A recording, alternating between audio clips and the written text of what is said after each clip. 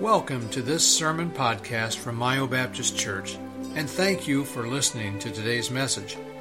We pray that God's Word will be an encouragement to you and a reminder that the Bible has all the answers to living a successful and fulfilled life. Again, thanks for listening. We now join the service in progress. I can do some dumb things, but I don't think I'm dumb about the value that I place on this book. And maybe I don't always appreciate it as much as I should, but when I start thinking about it, where would we be without it? Because again, without this book, for you and me, everything is guesswork. Am I right about that? When it comes to marriage, do you even have to be married? Why do we believe in marriage? How do we believe in the worth of man? How do we believe children ought to be raised? How do we know what's right and what's wrong? Take this away. We're all on our own. It's every man for himself, right? You understand the value of this book? Now, I prepared this message, and after I prepared this message, I was on a website that was talking about Bible usage today. And what we're going to be looking at tonight is the Word of God. Scott, if we could have that first slide up there. The Word of God. And when we think about the Word of God, we have to understand that God's Word gets to us in different ways, okay? And you're going to see that tonight. Now, when we talk about the Word of God, we typically referring to the Bible. But as you're going to see tonight, that because we're going to be studying the Word of God, that the Word of God has come to man in different ways. But we are going to be focusing primarily on the Bible, okay? And I had prepared this message, and then I inserted two graphs because I came across a Barna study. George Barna is a Christian man who does polling, takes surveys. And I love that because that kind of takes the guesswork out of things. You know, rather than guessing how are we Americans are doing, then he'll quiz 2,000 people and be able to categorize it, and we know how things are trending.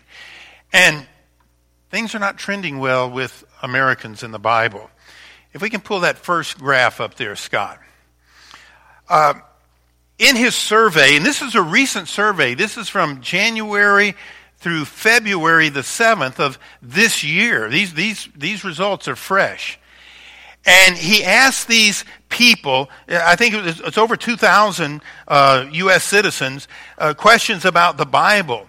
And he came up with 5 categories. He wanted to see how many people were Bible-centered, how many were Bible-engaged, how many were just Bible-friendly, how many were Bible-neutral, and how many were Bible-disengaged.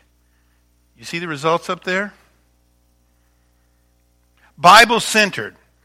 That means his definition was he was trying to find out from people who, the people that interact with the Bible frequently, it is transforming their relationships and shaping their choices.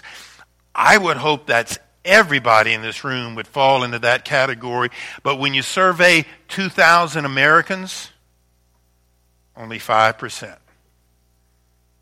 Only 5%. Now, that's undeniable. I mean, some people can say, I don't believe that. Wait, understand, this isn't an opinion. This is the results of a survey, a legitimate survey. 19% were Bible engaged. That means they interact with the Bible frequently. It's transforming their relationships with God and others. So 24% are kind of serious about the Bible. 19% are Bible friendly. If you can't read it, it says they interact with the Bible consistently. It may be a source of spiritual insight and wisdom. Maybe. They don't take it seriously. Bible neutral, for sure they don't take it seriously. Interact with the Bible sporadically. It has little spiritual influence, but the influence may be growing. And then about half the people in this country interact with the Bible infrequently, if at all. It has minimal impact on their lives.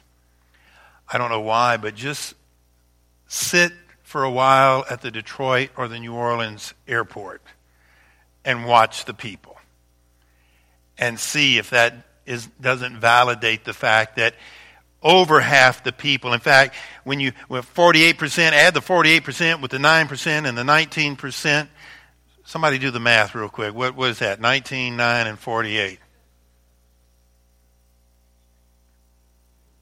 That's more than 52. 48, 9, and 19. Most people don't take the Bible seriously in our country. Most people.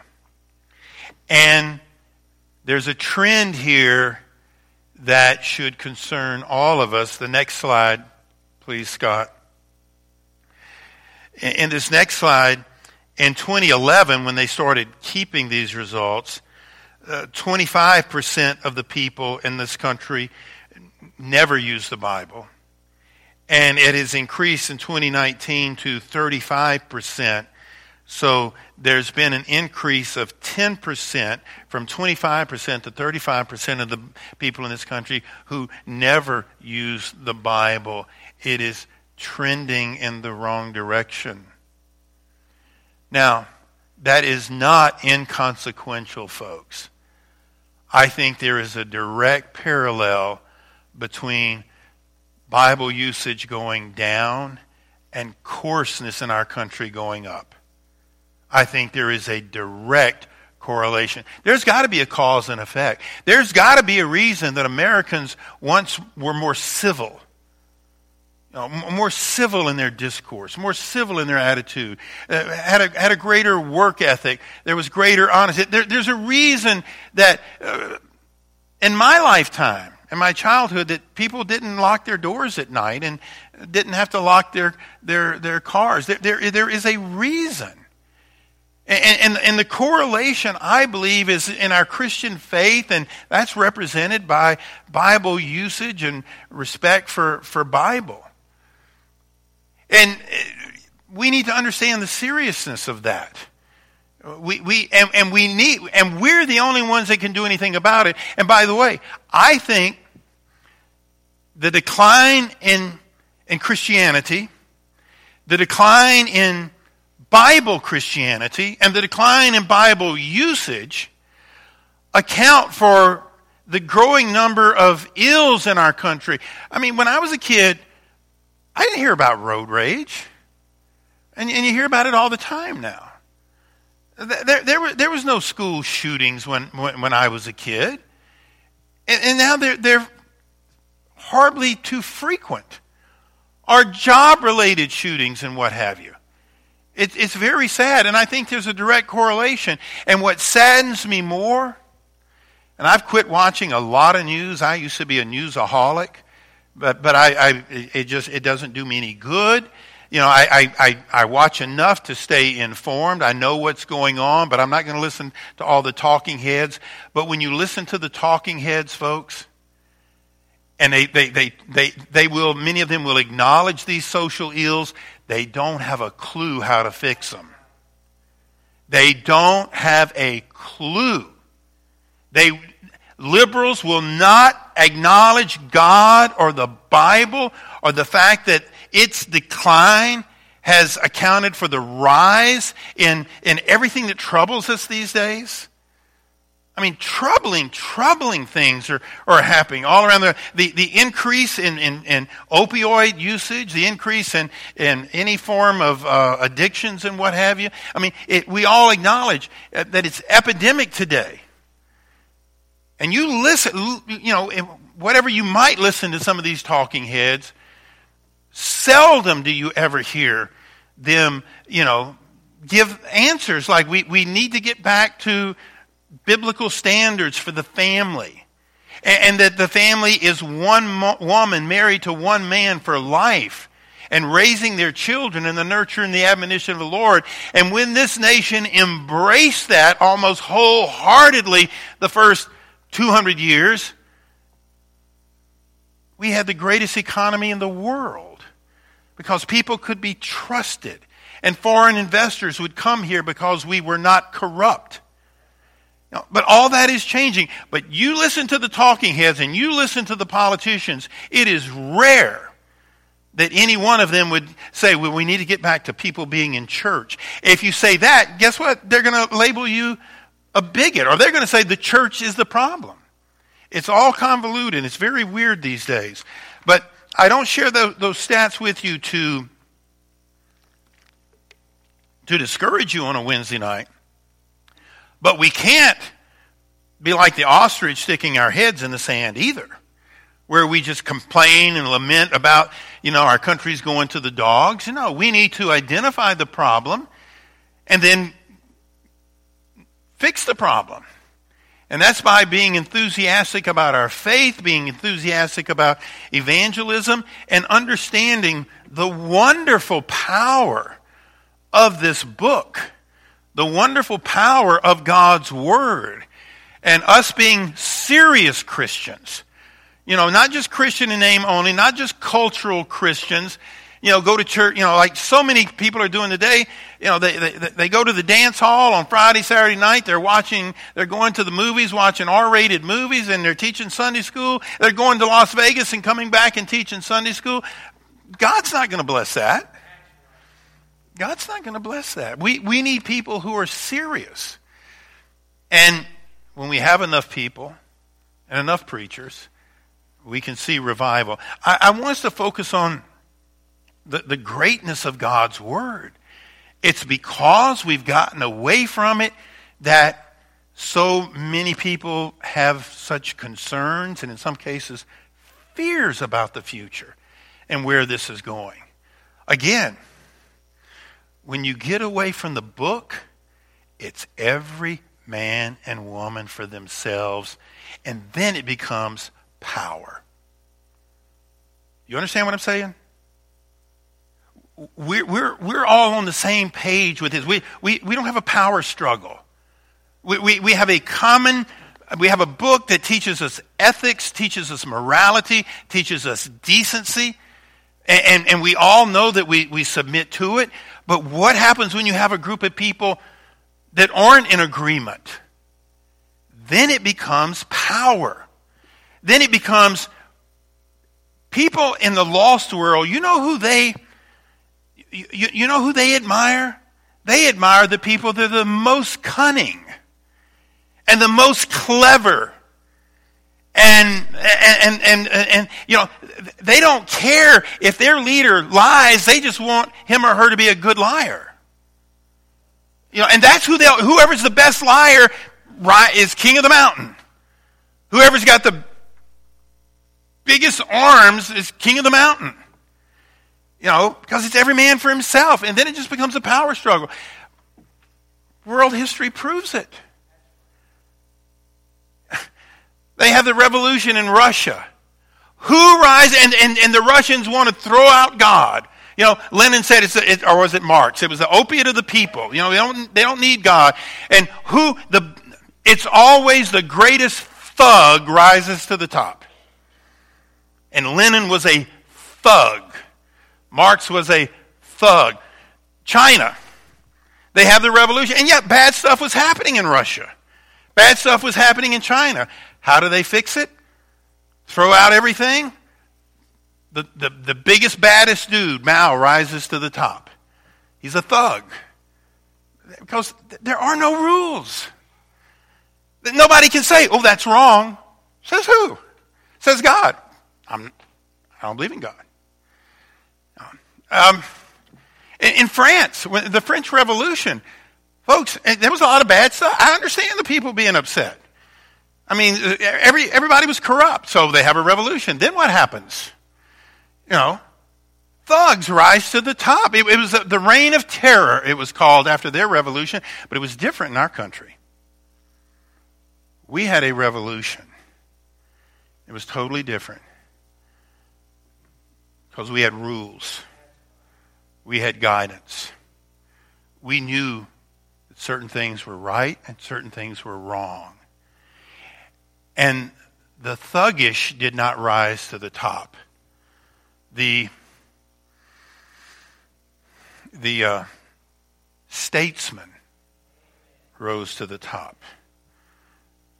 We didn't put Lenin or Hitler or Mao, and I forget, Napoleon ended up being there after the French Revolution. We have a George Washington. We have a George Washington. And the differences here aren't accidental.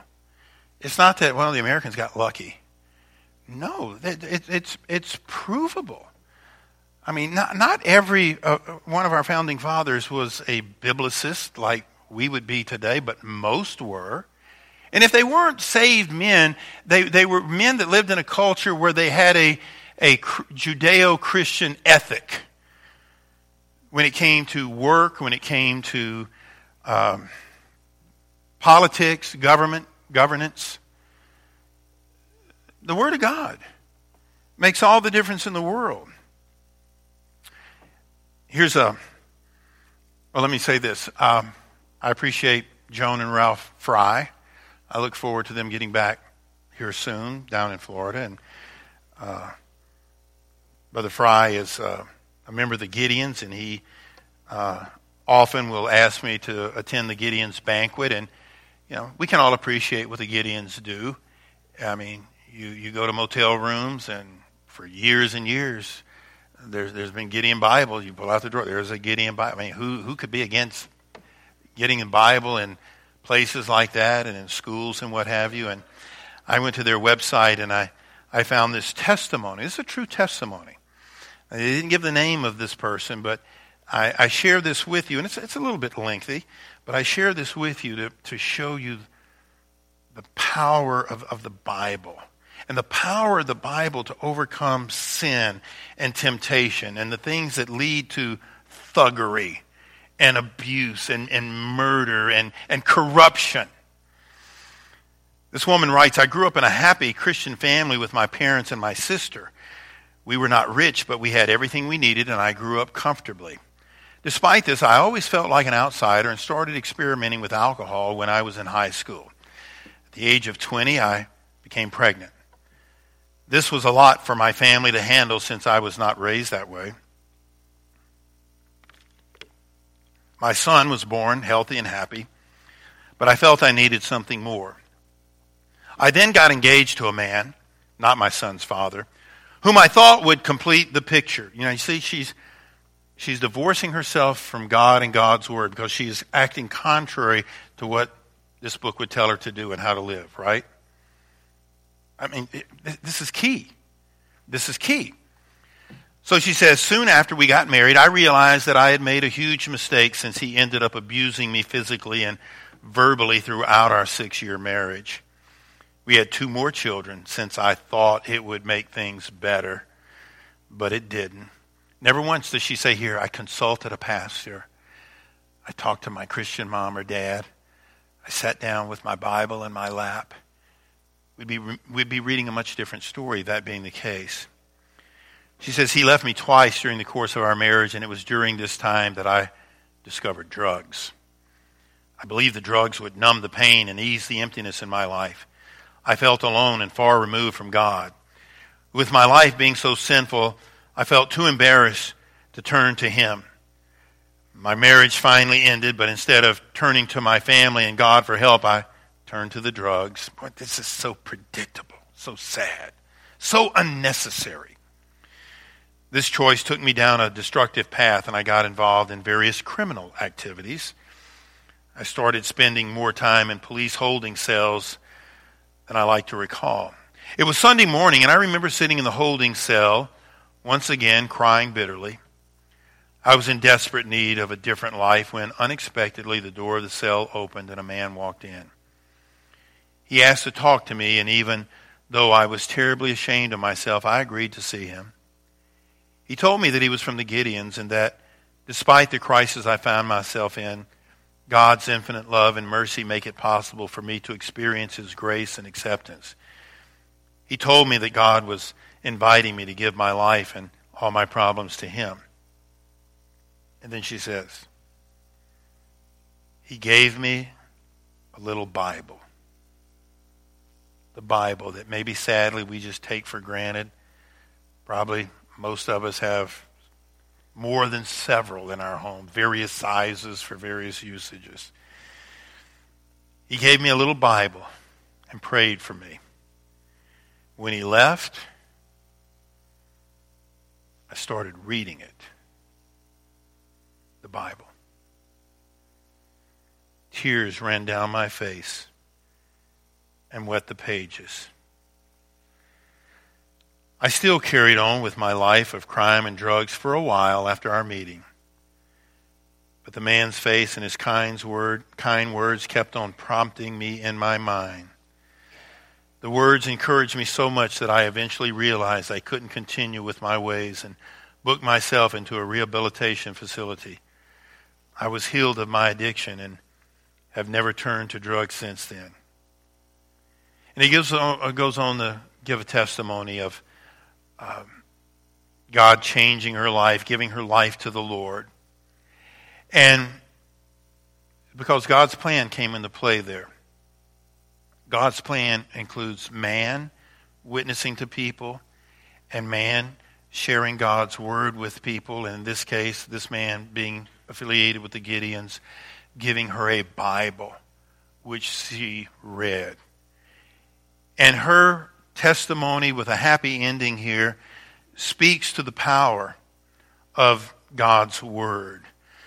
You know, Hebrews 4:12, you'll see on this next slide. For the word of God is quick and powerful and sharper than any two-edged sword, piercing even to the dividing asunder of soul and spirit, and of the joints and marrow, and is a discerner of the thoughts and the intents of the heart. Think about that for a second. Think about the significance of that.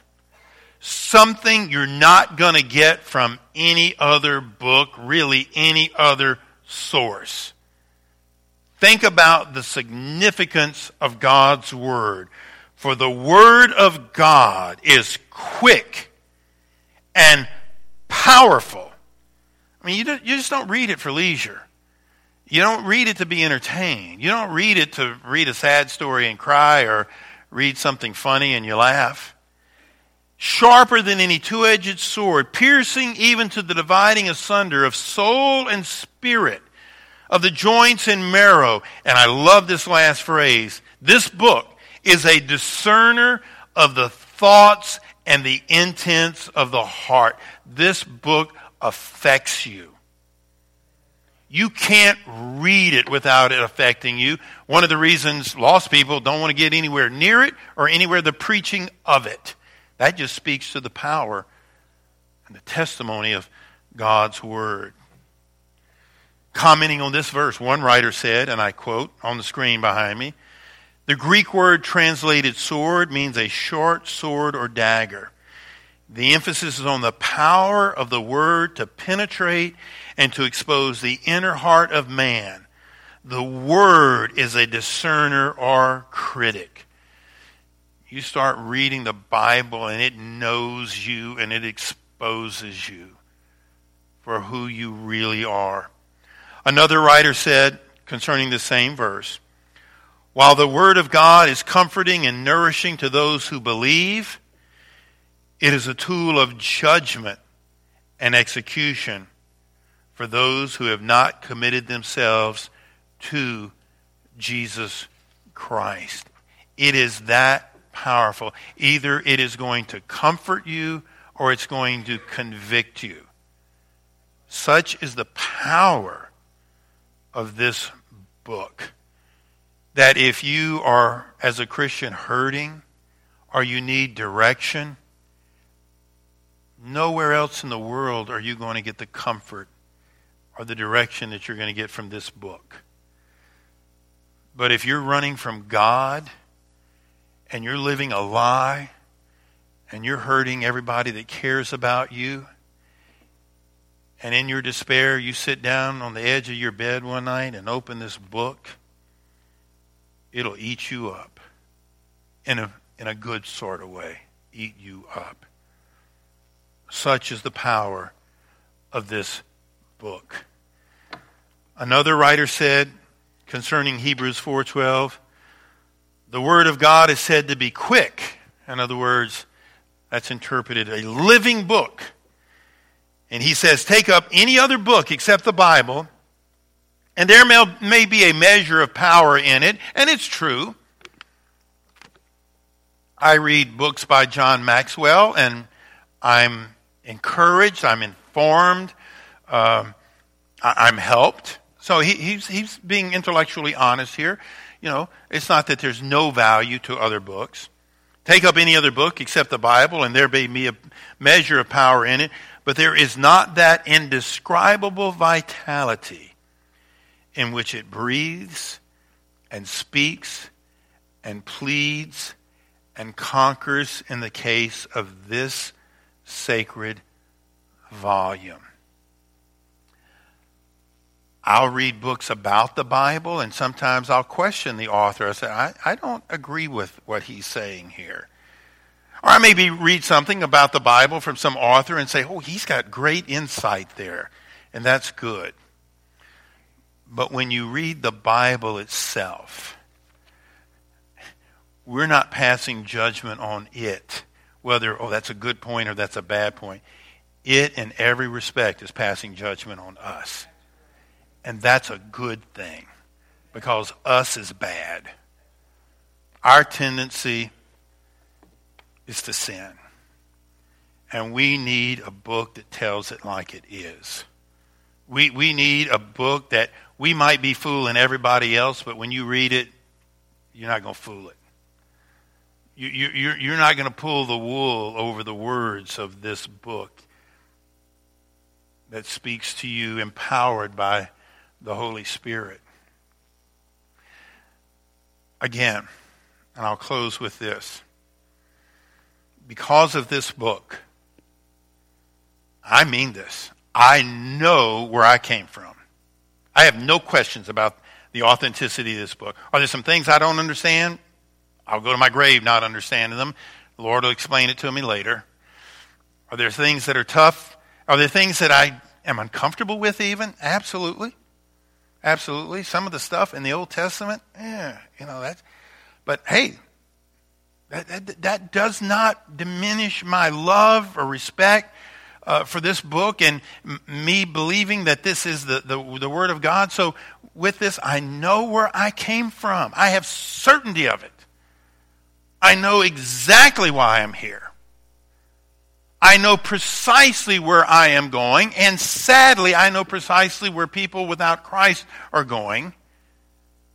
And I also know how to live life here. I know what is right and wrong as far as relationships are concerned, ethics is concerned, morality is concerned. And when I'm with a group of people and we're all on the same page, it just breeds trust and love, because we're taught to love, we're taught to forgive. But without this book, it's every man for himself. And it gets ugly. It gets ugly fast. Understand the value of the Word of God. And we'll continue our study, Lord willing, next Wednesday night. Thank you for listening to today's message. We hope that the service was a blessing to you and that you were encouraged by God's Word. If you have any questions about Mile Baptist Church, please contact us anytime. You can find contact information on our website at miobaptistchurch.com. Thanks for listening.